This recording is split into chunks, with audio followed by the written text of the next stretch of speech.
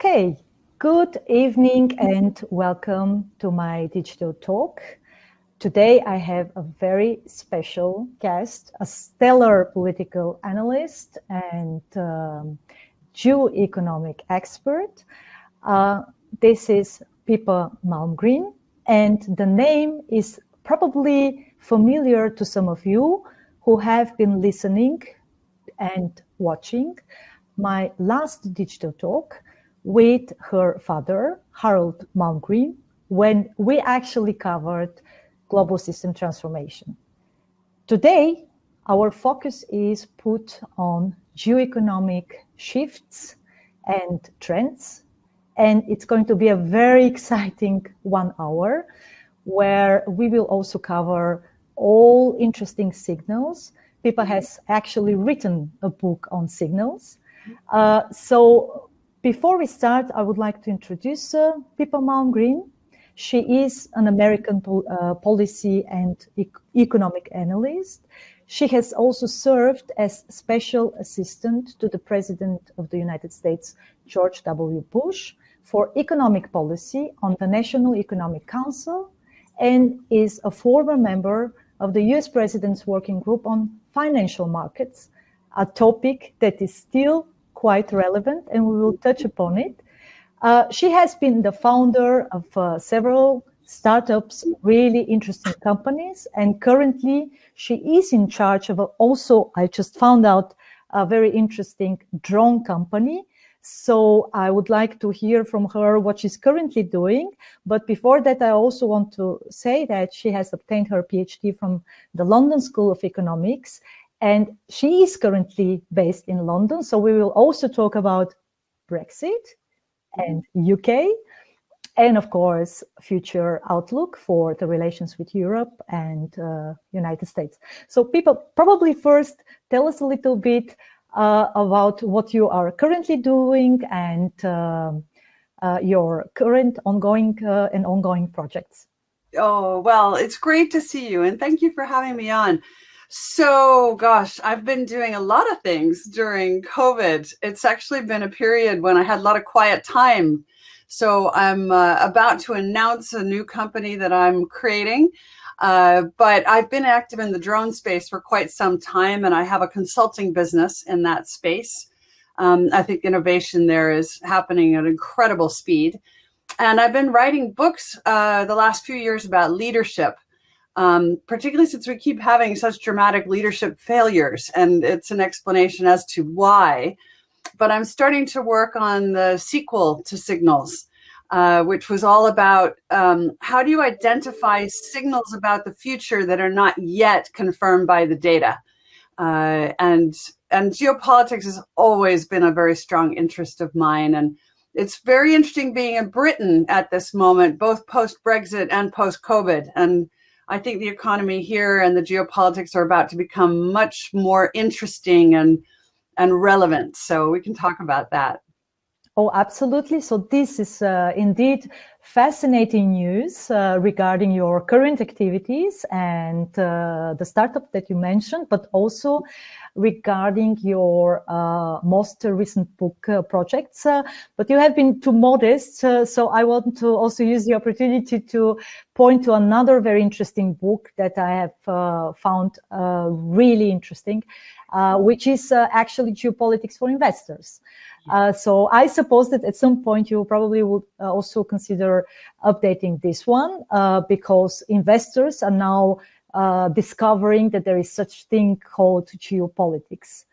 And this is the reason why I actually want to put the main focus on this nexus between politics and economics, which is very much what we call geoeconomics. So geoeconomic shifts and signals and trends will be at the center of our analysis. And first, I would like to ask you to give us your assessment and also anticipation for the global economy following the COVID-19 crisis. Let me just point to the recent outlook that was published by the International Monetary Fund. Not that they are actually that they have been actually correct with their. They've been terrible, but go ahead. But for the matter of being factual, so that our audience also is presented with the current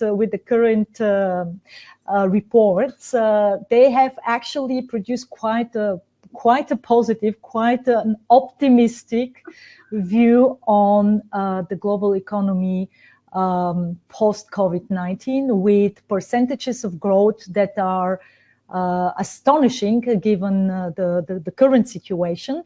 So that is why I would like to actually hear your opinion about that. Are we going to indeed experience a sort of roaring 20s, just like a century ago, or is it more a direction towards new depression with surging food and energy prices? Certain inflationary trends are already there. So what is your take on all these macro trends and geoeconomic, so to say, outlooks?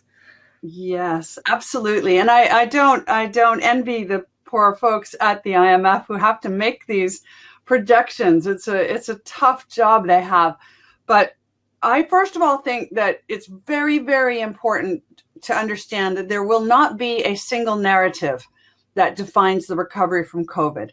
We're going to have many, many different things happening simultaneously, even within individual countries. So in the industrialized world, I definitely see many signs of an extraordinary recovery that happens faster, stronger than anyone expected. But that doesn't mean that everybody wins. And I think that we will have many people who are going to be in an extremely difficult situation and will need the support of both the state and private organizations, which is very similar to what happened in the 1920s, because you had some people living, I've always liked to liken it to novels. You know, some people lived a life in The Great Gatsby and bought a lot of champagne and had a great time. And I absolutely see that happening again now, without any question. But you also had a lot of people who lost their footing on the world economy and slipped off and didn't find their way back maybe for 2 generations. So to say that it's one or the other is wrong. And I think that's one of the mistakes that we make both in economics and in geopolitics, is trying to predict outcomes as if they're binary. But they're not. You can have multiple scenarios occurring at the same time. I would say in emerging markets, we have an even more complex situation because of the introduction of a little bit of inflation, a bit of social unrest. And again, we could see those with assets and resources doing very well. We see record high prices for commodities, for example, and at the same time, real devastation from the lack of economic growth and the COVID shutdown. So bottom line is, you will be able to find whatever it is you're looking for. And so what matters is, what are you looking for? Now, I'm an optimist, so I believe that we've had a period of very creative destruction, as Schumpeter put it, and now we're going to be in a period of very creative creation. And I'm very optimistic that this will be like the Industrial Revolution. This will be a period of exponential growth, innovation. There's record amounts of money available and looking for a home, record wave of entrepreneurial energy, and governments are definitely throwing a huge amount of money into the mix. Digitization makes it even easier to make things work. And I'll finish with a geopolitical topic, which is the new space race is for computational power. So, you know, when we think about geopolitics through history, initially, the way you won in geopolitics is through control over land, territory. And then, 17th, 18th century, Alfred Thayer Mahan tells us it's all through sea power. And then in the last 100 years and the two world wars, it's air power that wins wars and is the domain of conflict. Today, I think we're in an era of data power, and whoever has the greatest capacity to gather it, to manipulate it, to compute it, to compress it, that's who wins. And this is why governments are spending record amounts on supercomputers, quantum computing, data collection, data manipulation, and that is the new space race. And luckily, the civilian spin-offs will be as big or bigger than the spin-offs from the NASA space race of the 60s and the 70s.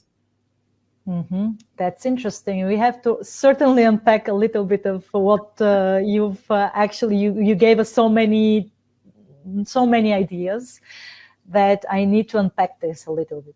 Now, the first is that, do I understand correctly that a lot of energy is going to come actually from the civilian sector as compared to the previous industrial revolution, where the state was the main agency being in charge for more or less for the transformation.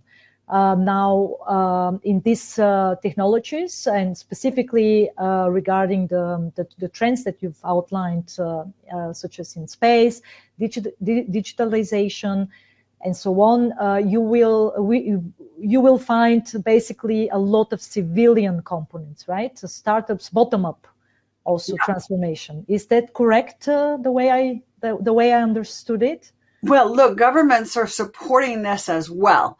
And why? Because it's so clear that, 2/3 of the net new jobs in industrialized economies are always created by firms that employ less than 50 people. So it's the little companies that are the backbone of any kind of growth story. And they're the ones who generate most of the innovation, not big companies, little ones. Even Apple says that they're not really a big company, they're a roof. And underneath the roof, they have many, many companies of 10 people, all highly innovative. And also, let's understand that, we literally live in this era of the mobile phone, which is a supercomputer that basically permits small groups of individuals, and frankly, large ones now too, via these platforms that we're speaking on right now, to basically come together to create. And this is a very interesting phenomena.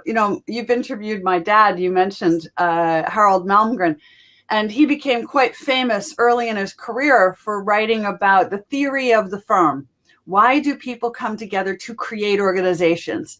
So, back before the invention of the mobile phone, you had to come together in a building, in a place, and the more of you, the better.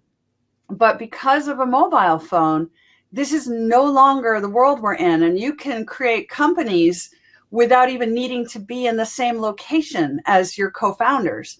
I'm doing that right now. I'm a partner of the Monaco Foundry, which is an accelerator incubator for startups, and we are having an unbelievable time finding extraordinary businesses that we're able to help and nurture and support without even being with them. It's quite extraordinary. So will this make the world economy more productive? Oh, absolutely. Definitely.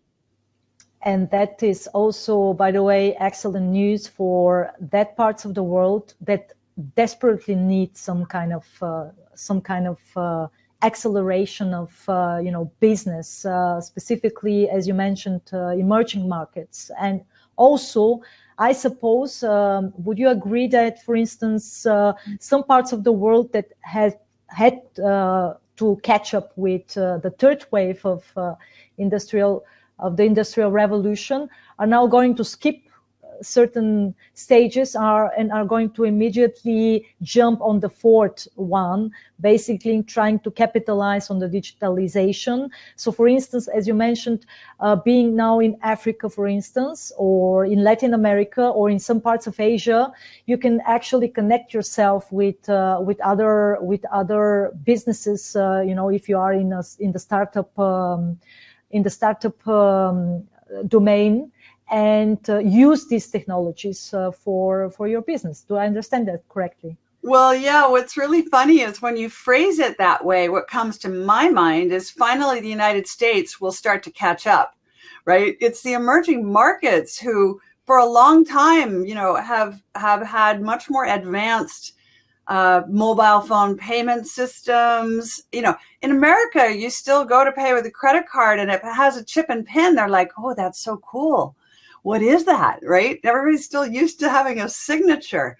So who has to catch up? It's not the Kenyans or the, folks in emerging markets in Africa. It's the middle of America that's behind.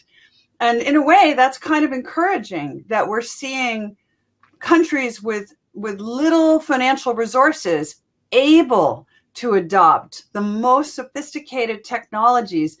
That means we should be able to do it in the industrialized world too. And that means the whole world economy will be better placed to function at a higher level. And by the way, that brings me also to another idea, which was actually mentioned by another guest of mine during this same digital talk format, Samir Saran, who is actually based in India. And he presented this very interesting idea that there will be also new front runners, such is the case with India, where they will be actually aiming for the 5 billion market of digital products, where they do not need highly sophisticated digital products to sell on markets, as it's often the case with the so-called West, where we have actually specialized in really, in really luxury or in the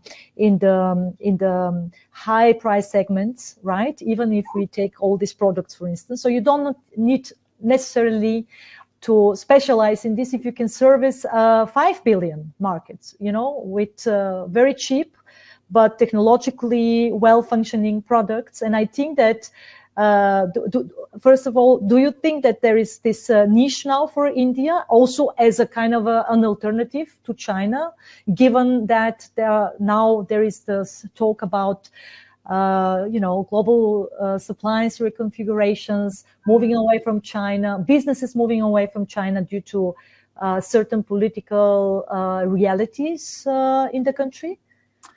Yeah, so I definitely see global supply chains, first of all, are broken at both ends, the supply end and the demand end. The demand will come back, I believe. The supply is harder to fix for many reasons. Some of it's geopolitics, and people don't want to be buying many products from China because they're perceived to be data collecting machines. And so there's this issue that the Trump administration raised about Huawei.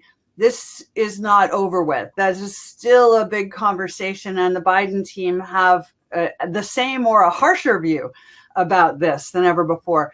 And also companies are just saying, I don't want to not only risk my proprietary data, but I just don't want to wait that long for the products to come across the world. So I see the relocalization of supply chains. And I've had to make up a word for this because, people think globalization is over. And I disagree. Globalization used to mean all the jobs go to China. The new version, where you're relocalizing everywhere, is globalization at a new level. So I've called it glocalization. It's a global localization of production, which means we're going to get much more competition in the world economy, which I think is a healthy thing. China doesn't disappear, but it becomes more of its own ecosystem. And you can already see signals. I talk a lot about signals again, being indicators of the future, but not yet confirmed by the data. So one of the signals is that when you buy a product from China, and I'll give an example, you get a little thing with the instructions, right? All the instructions are in Mandarin because they're not even bothering with English or French or German or any other language because their domestic market's so big. Why would they even care? The level of sales is too small to warrant their attention.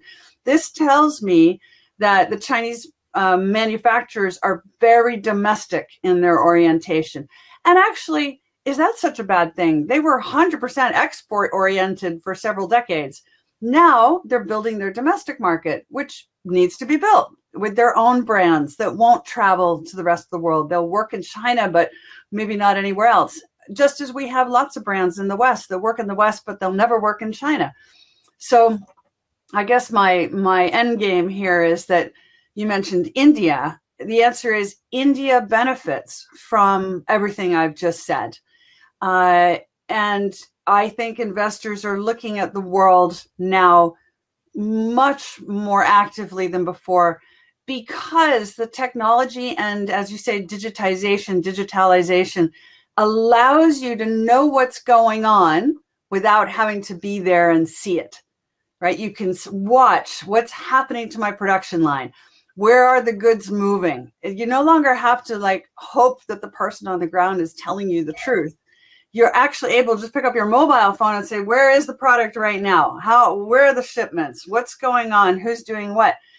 This becomes incredibly powerful for raising the value of assets in faraway places, wherever that may be. That's fascinating. And by the way, speaking of globalization, I think that it's important to stress that globalization has been here for the last 2,000 years. Mm-hmm.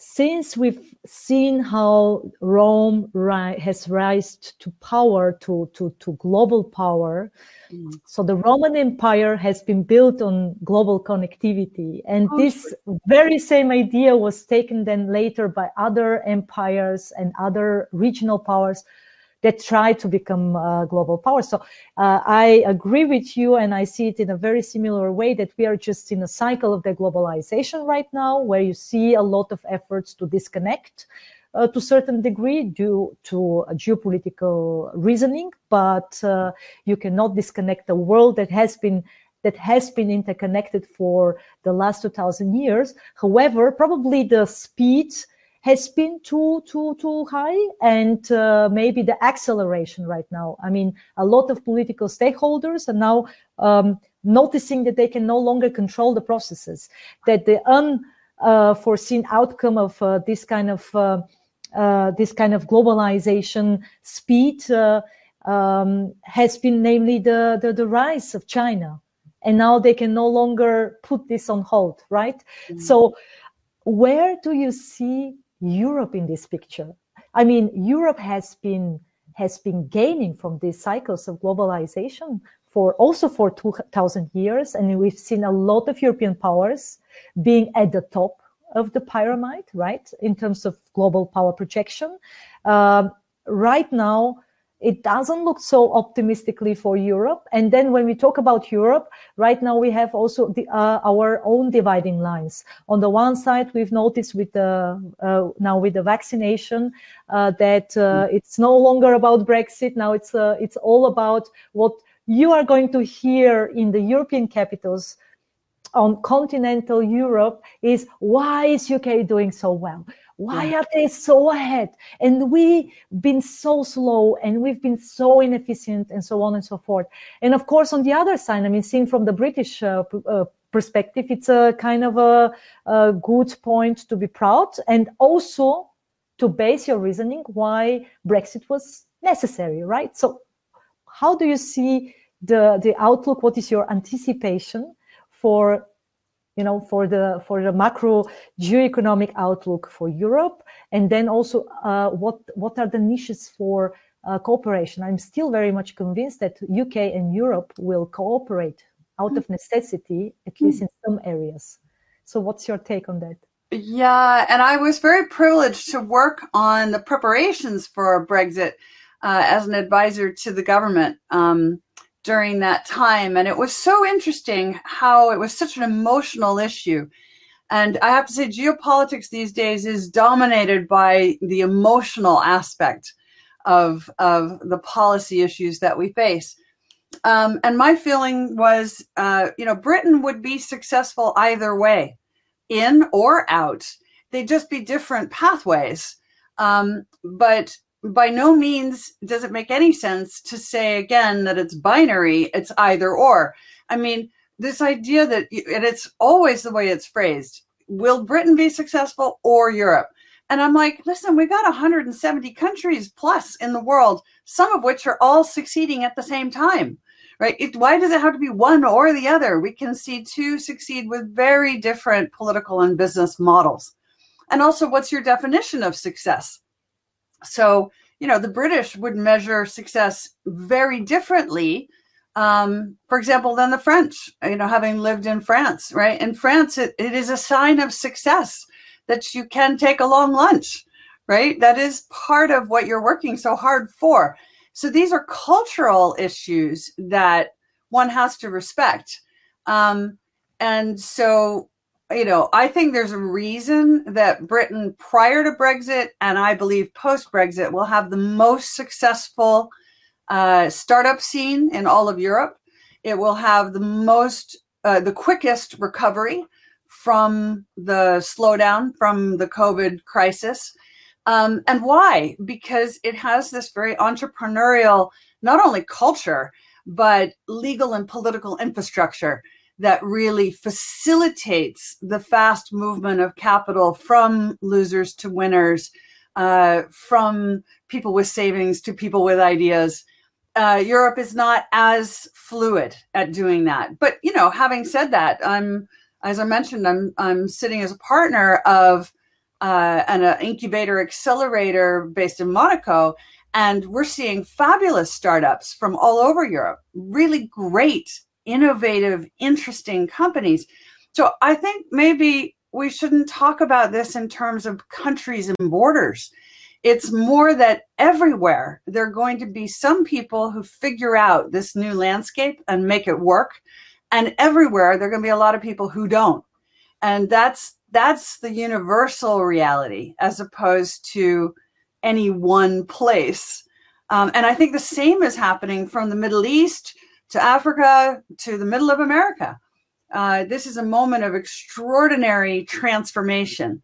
And that's why, as you said at the opening, maybe I lean a little bit more on the private sector innovation, because I think government hasn't quite caught up with what's the reality? And they're going to be wrong-footed for a while as they try to figure out how do we take back all the money we threw into the system without creating a disaster?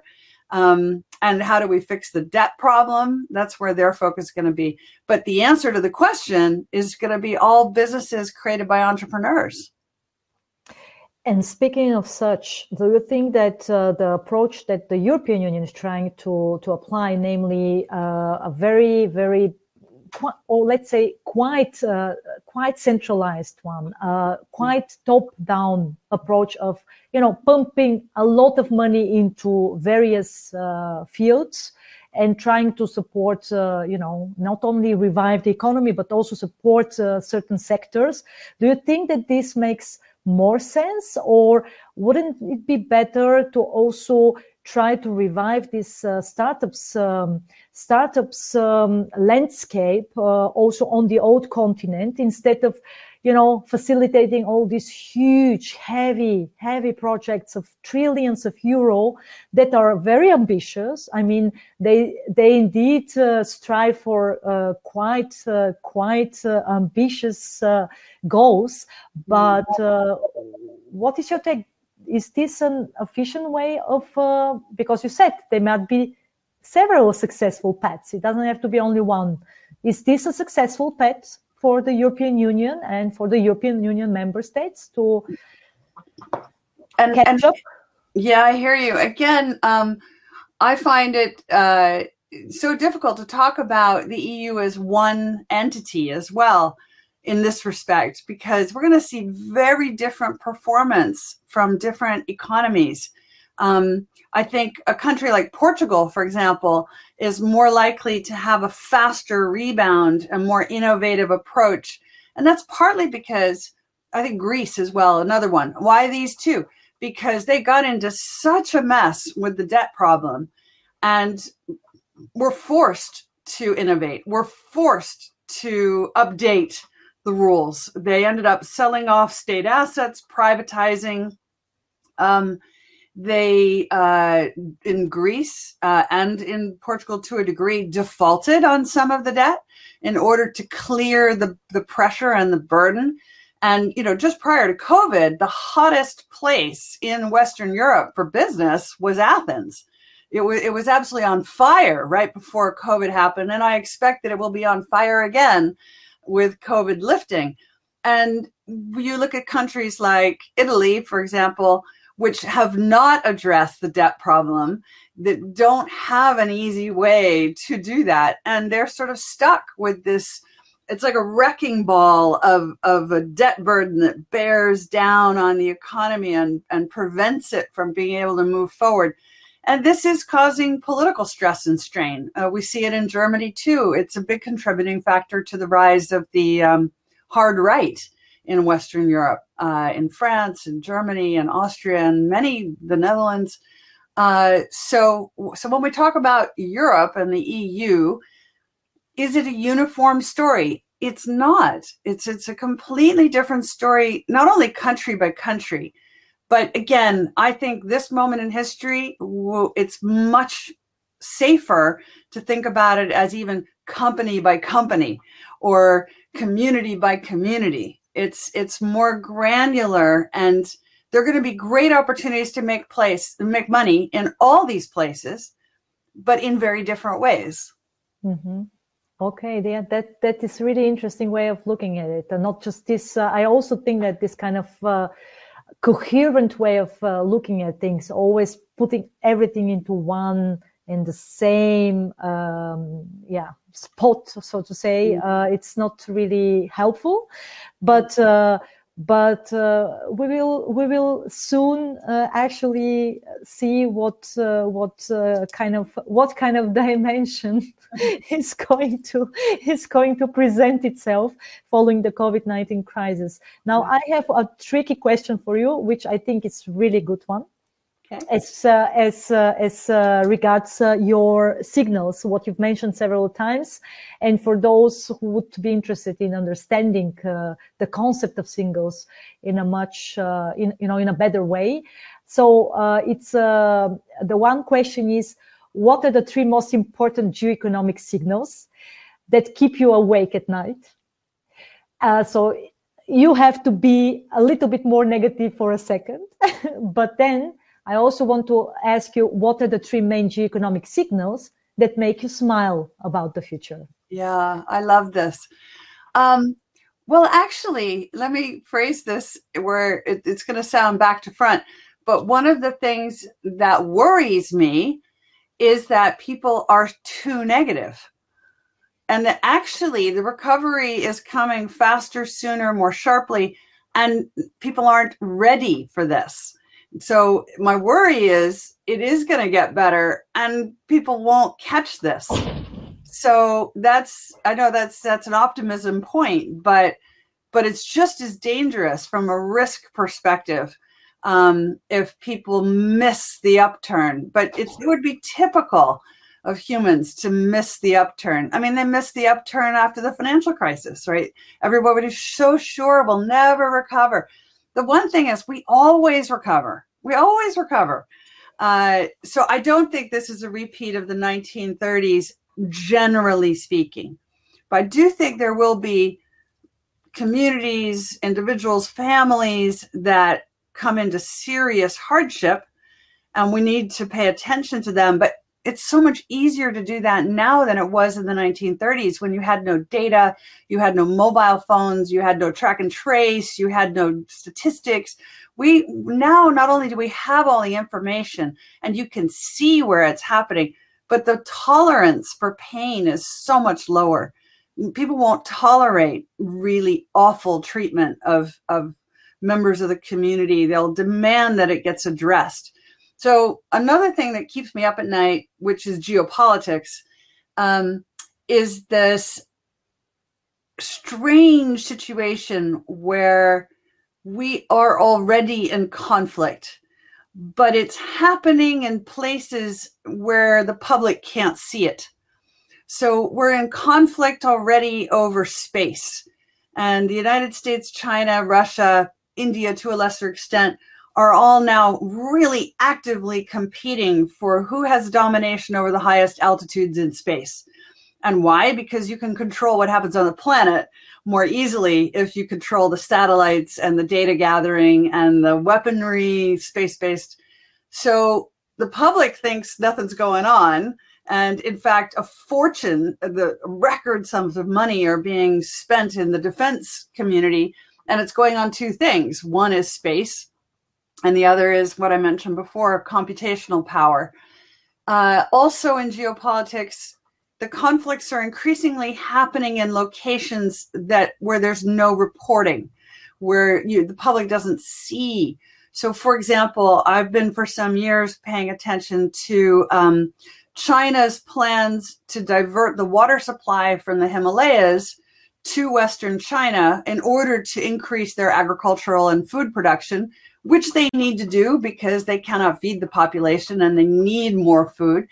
But as you move the water supply, not only do you create environmental issues, but you deprive some 60 million people of water in India, Bangladesh, and that's going to definitely create geopolitical problems. Also, the huge race for control over raw materials, resources, minerals, the Chinese presence off the west coast of Africa, for example, where huge new oil and gas fields have been found. The race to control, to get control over supply chains of raw materials, the Belt and Road Initiative, which has been a very powerful phenomena in geopolitics. And will that persist? You know, now countries are realizing they may have borrowed the money from the Chinese, like Macedonia, right? We borrowed $1 billion to build all these incredible bits of infrastructure, and now we have to pay back and we haven't got any money to do it. So how does the geopolitics play out? Kenya is another good example where that's happened as well. The Chinese built a port. Now they go, okay, we take it back because it belongs to us. And everybody's like, wait, now we have the Chinese government controlling a physical territory in Africa. So it worries me a little bit that the public thinks that nothing's going on. And in fact, we have a really significant geopolitical race for territory and for raw materials. It's just in places the public isn't paying attention to.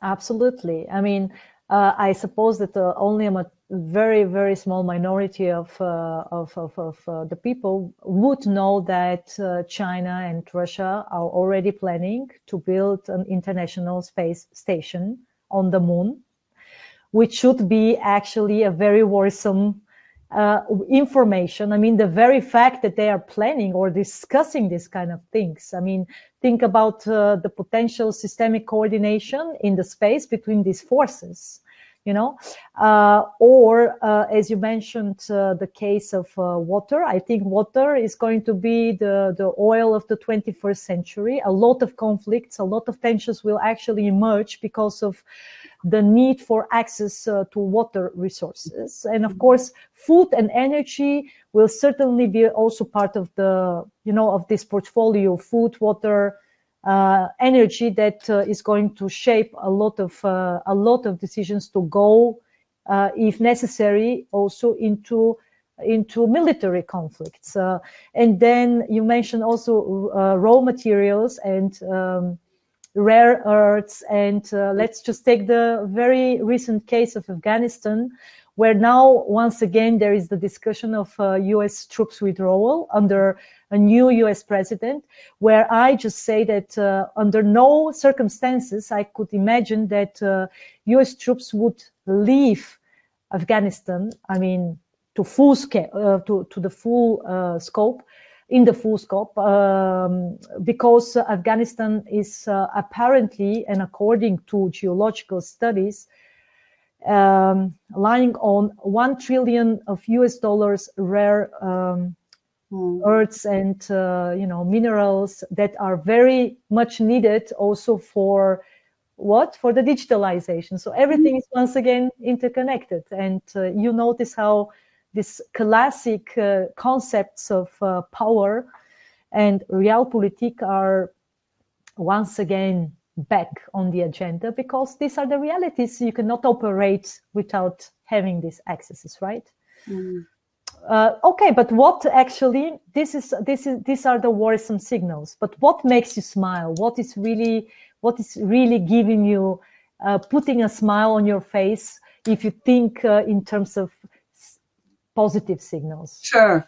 Well, there's a very famous engineer called Buckminster Fuller. He invented the geodesic dome.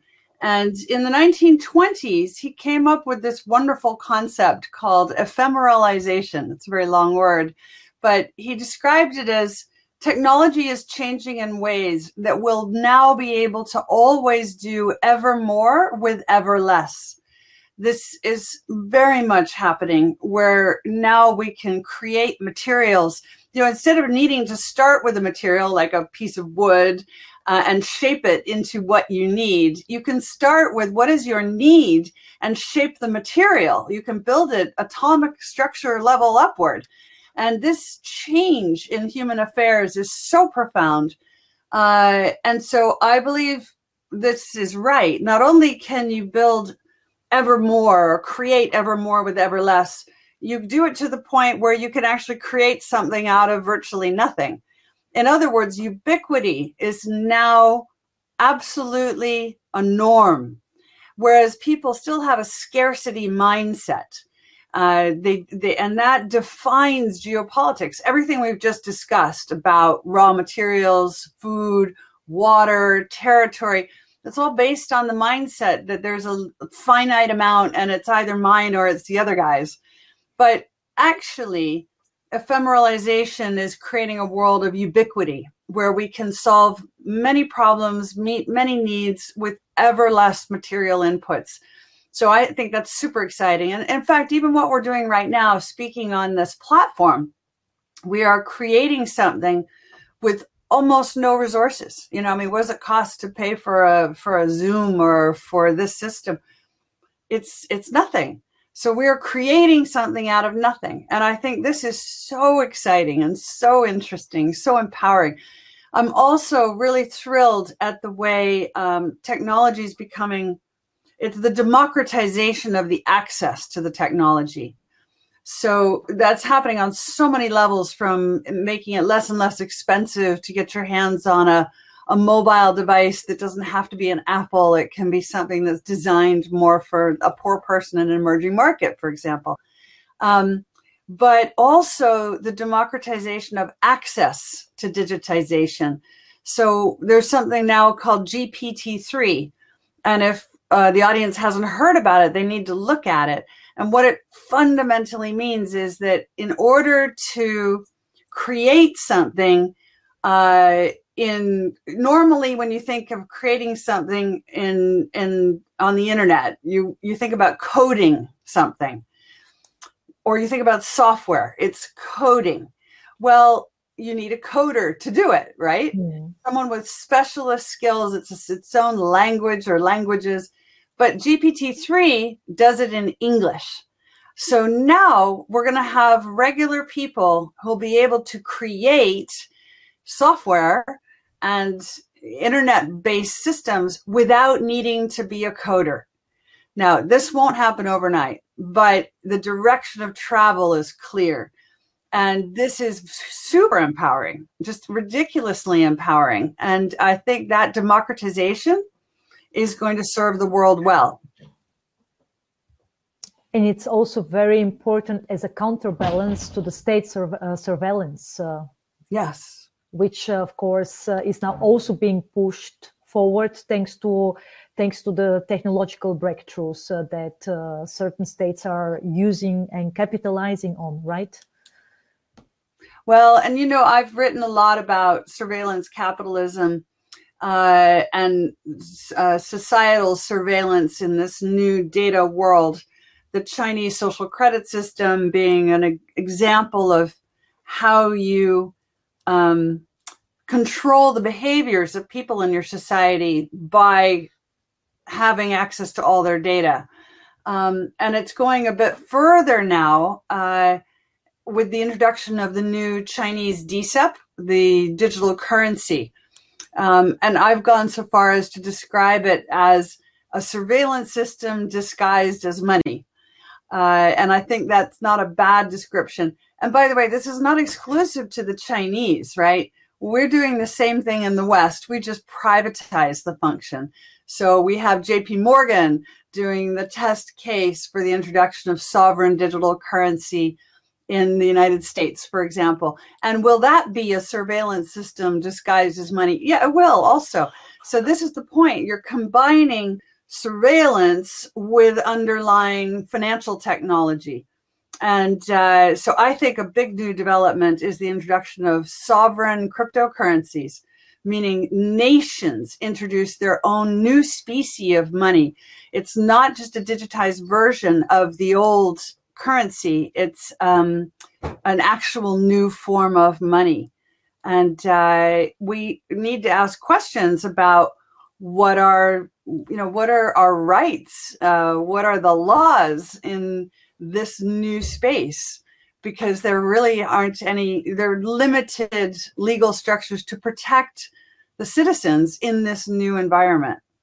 Mm-hmm. And also it's an interesting question how the cryptocurrencies that are right now really gaining a lot of importance, getting along with the central banks' digital currencies, because the one is a very much centralized top-down project, being facilitated by state institutions. And the other one is this democratization project coming from the people, for the people, with the people, more or less, right? Yes. So there is a kind of a conflict between these two, and I still think, and maybe I'm wrong on that. This would be probably the reason why cryptocurrencies such as Bitcoin will not stand a chance once central banks decide to impose their digital currencies on the population, because the one cannot go. Maybe not. I mean, it's I'm open to your super interesting question. What's the future of the cryptocurrencies once sovereigns engage in this space? I think it's a very important question to ask, especially this moment when crypto is reaching record valuations and the real economy is beginning to accept Bitcoin payments, for example. So you can go to the grocery store practically and start to pay in Bitcoin. So the strange thing is that people thought that having cryptocurrency meant you were outside of the jurisdiction of the state. The reality is that you were always inside the jurisdiction of the state. And I don't just mean in terms of law. I also mean, at the end of the day, when you're typing in your Bitcoin password on your keyboard, what, you really think that there's no observation of we live in a world of surveillance capitalism. So I think the only person who doesn't remember your Bitcoin password will be you. Like the government knows when you're transacting in these things. You can't hide this any longer. And that's why actually it's normalizing Bitcoin and crypto, because you just declare. I'm making this much money, and then you pay your tax on that, and that's the way the game works. It's not about hiding from the system. It is part of the system. And the other thing is, when governments introduce the sovereign crypto, it's so fascinating to watch how they do it. They basically give it away. So this is what the Chinese are doing. You wake up in the morning and you pick up your mobile phone and you go, I have like $1,000 that I didn't have before. And it says in a little text message, oh, you can spend this on anything you want. Have fun. This is how people adopt it. They just given it. And eventually it becomes mainstream, normalized, and part of the normal payments process. And then what do you need Bitcoin for if this other thing does similar things? So I think it's all getting a little bit blurry.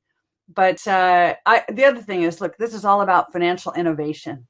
And like everything else that's innovating, money is too. And this is actually very exciting to see new forms of money coming to life. In the end, it's going to be also the question about trust, and we will find out whether trust will going to be imposed top down or whether it's going to be gained bottom up, right? So a very, very fascinating process to watch and to observe.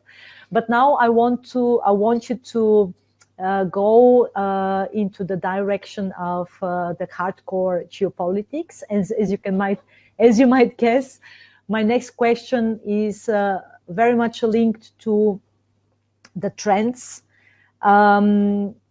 derived from the systemic competition and rivalry between the United States and China. What is your take?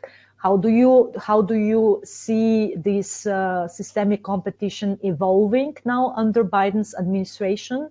And also, what role do you see for United Kingdom for this very special relationship between Great Britain and United States? Now, probably UK will also take take care of some new kind of leadership where United States have neglected certain alliances or partnerships. So what is your take on that? And also, of course, do you see a role for the European powers, for the rest of Europe, so to say, in these matters? Yeah, okay, so that's a lot to cover. First of all, the United States, it's easy to assume that President Trump was not interested in international affairs. We withdrew from international affairs, and now we're getting back involved in it again. I don't think that's an accurate picture. I think that the U.S. has been getting less and less involved in international affairs, frankly, since the George W. Bush administration. President Obama had very little interest in international affairs. That was just not his scene. That wasn't his priority. And in this presidency, the orientation is towards domestic problems. Domestic issues are the priority. So as a nation, for most of my lifetime, it has not played the leadership role the rest of the world wanted. But I say that advisedly because this is also a period of history where everyone complained that the U.S. was doing too much at a time when they were really withdrawing. And I suspect if the U.S. turned around and became active, everyone would say, this is not your business. Why are you getting involved? So maybe you can't win no matter what you do. If it's in the case of the United States, if we get engaged, everyone tells us to go home. And if we don't get engaged, they tell us to come. And so, what are you going to do, basically? What is more important is the international rules of the game, the known sort of institutional and rule structures. And they are all under pressure because they're not serving us very well, given everything's changed. So, NATO, if the thing about NATO is everyone agrees it's not working very well, but the minute you say that, then they all say, well, NATO is very important. Yes, but it's still not working very well. And it needs modernizing. It needs to it needs to review the why. And ask the pointed question, why do we have tanks and troops in a particular location? is it really effective to do this in this way? If you hadn't been doing it that way already for whatever 40 years, would you really do it this way now? No, you wouldn't. So does that make you anti-international if you raise these questions, or anti-NATO? No. So this is hard. We need to have a debate about modernizing the rules and the institutions of international affairs, and expecting the US to do all the work. That isn't working and hasn't been for like the last 4 presidents. So I think there's a lot we need discussed in the world of geopolitics that is difficult, awkward, really just hard, and nobody really wants to do it. And they're too busy doing other things. And there is also, I see a question actually that is very much related to this current discussion. What is your take actually on the American-Russian relations? Do you see an improvement or a further deterioration? Now we've found out that Biden actually invited Putin to a bilateral meeting, a bilateral summit to discuss some important issues. There is even the speculation that it might take place in Vienna. So actually, do you think that there will be a change or shift, or like I said, maybe even further deterioration in the relations between these two countries? Yeah. So this gets to the heart of a very interesting question, which is, are we in a new Cold War? And most people in the strategic security community will say we are not. This is not a new Cold War. And they'll list all the reasons why. But we're in a cold something. I don't know what we want to call it, but the relationships have been distinctly chilly for some time. And the typical view of American institutions, and it's always hard to say the American view because there are always multiple views at any given time, and the same on the other side, is that actually Russia under the current leadership does pose a strategic security threat to the United States. And not just in terms of, things like Ukraine, but also in terms of the nuclear arsenal. In the last 25 years, the Russians spent a lot more time and attention making sure that their nuclear arsenal was fully operational than we did in the West. And so now there's a sense of, whoa, wait a minute, how has that changed the balance of power? Another thing is that in general, the American establishment, whether on the left or the right, have a persistent view that Russia has become almost like an organized crime state. It's not a traditional superpower. It's one where private organized crime interests have greater voice, greater involvement than ever before. And that actually there's a long tradition of that in Russia, but it's come back into the mainstream. So is that view right or wrong is a different question, but I think the perception is there that this is the truth. Some people felt that, once again, President Trump left office, that these issues would somehow go away. But in fact, quite the opposite. They've intensified because the Biden team do view Russia as a strategic security threat, just as they view China as a strategic security threat. So we're in a world where the U.S. is worried about its strategic security threats rather than feeling in a more generous state of mind that, they can be made more friends and allies than opponents. It feels a lot more like a more opponent environment than I think even the public really recognize. Mm-hmm. And I see another question coming from the audience, which is linked to emerging economies. You've mentioned it during the conversation, but maybe you can unpack it a little bit more. So there are indeed millions of people who will actually slide into serious poverty serious poverty levels following the COVID-19 pandemic. So also you mentioned with the surging inflation, I think you were the one who also pointed to the stagflation prior to the inflation during the recession cycles prior to COVID-19. So how vulnerable are these parts of the world? And is there a serious risk that this kind of, chronic poverty might also turn into a serious structural problem for the global economy? Do you think that this is something that is only, happening now for a period of time while the global economy recovers, or is it going to, be further prolonged during other structural problems in these parts of the world? It's a great question. So, looking back on the last 50 years, we have persistently and consistently moved people out of poverty. We have lifted living standards very consistently over this period of history, and technology makes it even easier to do that all the time. So I think COVID, there's a real question about how has it hurt people.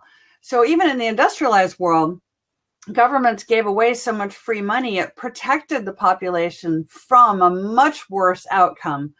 So did that prevent many from falling into poverty? I think it absolutely did prevent people from moving into poverty. Does that mean no one moved into poverty? No. Some people will have really been hit super hard by these events. And some nations will have been hit super hard. But what's our capacity to repair the problem? I would say better than ever in history.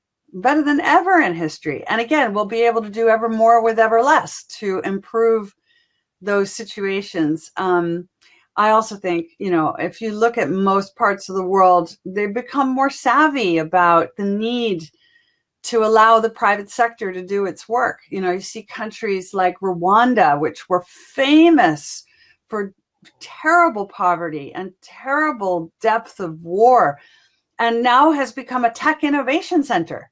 I mean, a major tech innovation center where, you go to Rwanda to hire coders because there are world-class coders there. This is a radical change for good. So again, I'm not so worried that the hit's been so huge that we can't recover. I actually think the opposite is that we've set the conditions now to have a more radical, faster, sharper, stronger recovery than anybody imagined. And if a country doesn't get it right, it's not because it wasn't an option. It's maybe because they made a mistake more. It's interesting because a member of the Austrian government made a very interesting statement right at the beginning of the COVID-19 pandemic here in Europe, when the pandemic hit Europe and all European countries were basically hit to a great extent. So he said that this time it's about the too many to fail. So it's no longer about the too big to fail or the too central to fail, but the too many to fail. And as you pointed out, if they were left behind, so to say, it would have been probably by now a serious situation, not just in Europe or in the United States, but all over the world. So indeed, the governments interfered and introduced all these measures for the sake of the too many to fail, because they realized also that a lot was at stake at that time. Mm-hmm. But speaking of governments, and this is my final question, I'm looking all the time. I'm looking at the background. I'm looking at your book, The Infinite Leader. My publisher makes me see. They're like, put it up where people can see it. So yes, that was a really good decision, because I wasn't planning to ask you about this book, particularly, but now it makes me ask you a particular question about your more recent books, The Leadership Lab and Infinite Leader. And that question is very much linked to the fact that one of the phenomena that the pandemic has exposed was the serious lack of leadership. And a lot of the consequences that we are still very much being faced with are due to the lack of such leadership. So my question to you is, what would be your recommendation? I mean, based on your work in this particular domain, I mean, having written 2 books on leadership, what would be your recommendation for the future political decision makers? How the future political decision maker should look like in terms of personal qualities and in terms of a package, how to solve the problems of the 21st century? Yeah. So I think it's more than a failure of individual leaders. It's a failure to understand that the nature of leadership has itself changed. And this will sound a little silly maybe, but the word leadership used to be about the leader, and now it's so much more about the ship. It's about the team. It's about the community. It's about the voters. And so the type of person that can command trust is very different. We used to believe that there was one person with a title at the top, whether that was president or CEO or prime minister, and that they had the greatest authority and all the answers. And we just waited for them to tell us which direction are we going. But again, in this, I keep using my mobile phone, but in an era where this is in your pocket and your ability to know and understand the true nature of a situation, or to get fake news about the non-true nature of the situation, has changed the confidence level of the public to get involved and engaged in political questions. So the way you lead has to be very different. And so one of the things that needs to happen is there can't be any difference between what you say and what you do, because everyone can see it. We're in an era of transparency. So if you say that, everybody's going to have access to the COVID vaccine, but what you do doesn't permit that, or it only goes to the elite, it doesn't go to the people more generally, everyone is going to know this. You can't hide anymore in politics. Also, the style of politics has to change, of leadership. As an example, I got asked a lot during COVID, being not only a person focused on geopolitics, but I happen to be a woman. So I was asked a lot, why is it that the female leaders are outperforming the male leaders in the response to the COVID crisis in terms of the level of trust? And I would say a lot of it had to do with style. And the female leaders like Jacinda Ardern, whose politics I don't particularly agree with, but when you watch how she announced the lockdown measures in New Zealand versus Boris Johnson, it's so striking. So Boris Johnson basically says, we're going to have a lockdown. I'm not going to tell you why. I'm the prime minister, and these are the rules, and we're enforcing them. You're just going to do it. And Jacinda Ardern says, we're going to have a lockdown. I don't have any more information than you have. We are all waiting to hear from all these scientists what's the right thing to do. So while we don't know, let's take the most cautious stance for our whole benefit as a community, not for me as prime minister to exercise power, but rather for the safety of the community as a whole. And she created not just a following in New Zealand, but a global following, right? She exercised the qualities of leadership that the modern world economy, the modern world cultural environment seem to demand. And I think that's what we're going to see in the coming decades, is the style of leadership must change because the circumstances have changed, and the old style, top down, I'm telling you what you're going to do, isn't working anymore. And bottom up, we're all in this together. I may have this title, but I'm working with you, come help me. That works better at the nation level. It works better at the company level. It works better at the community level. It works better in families as well nowadays. So this is a culture change of epic proportions. And obviously a borderless one, which actually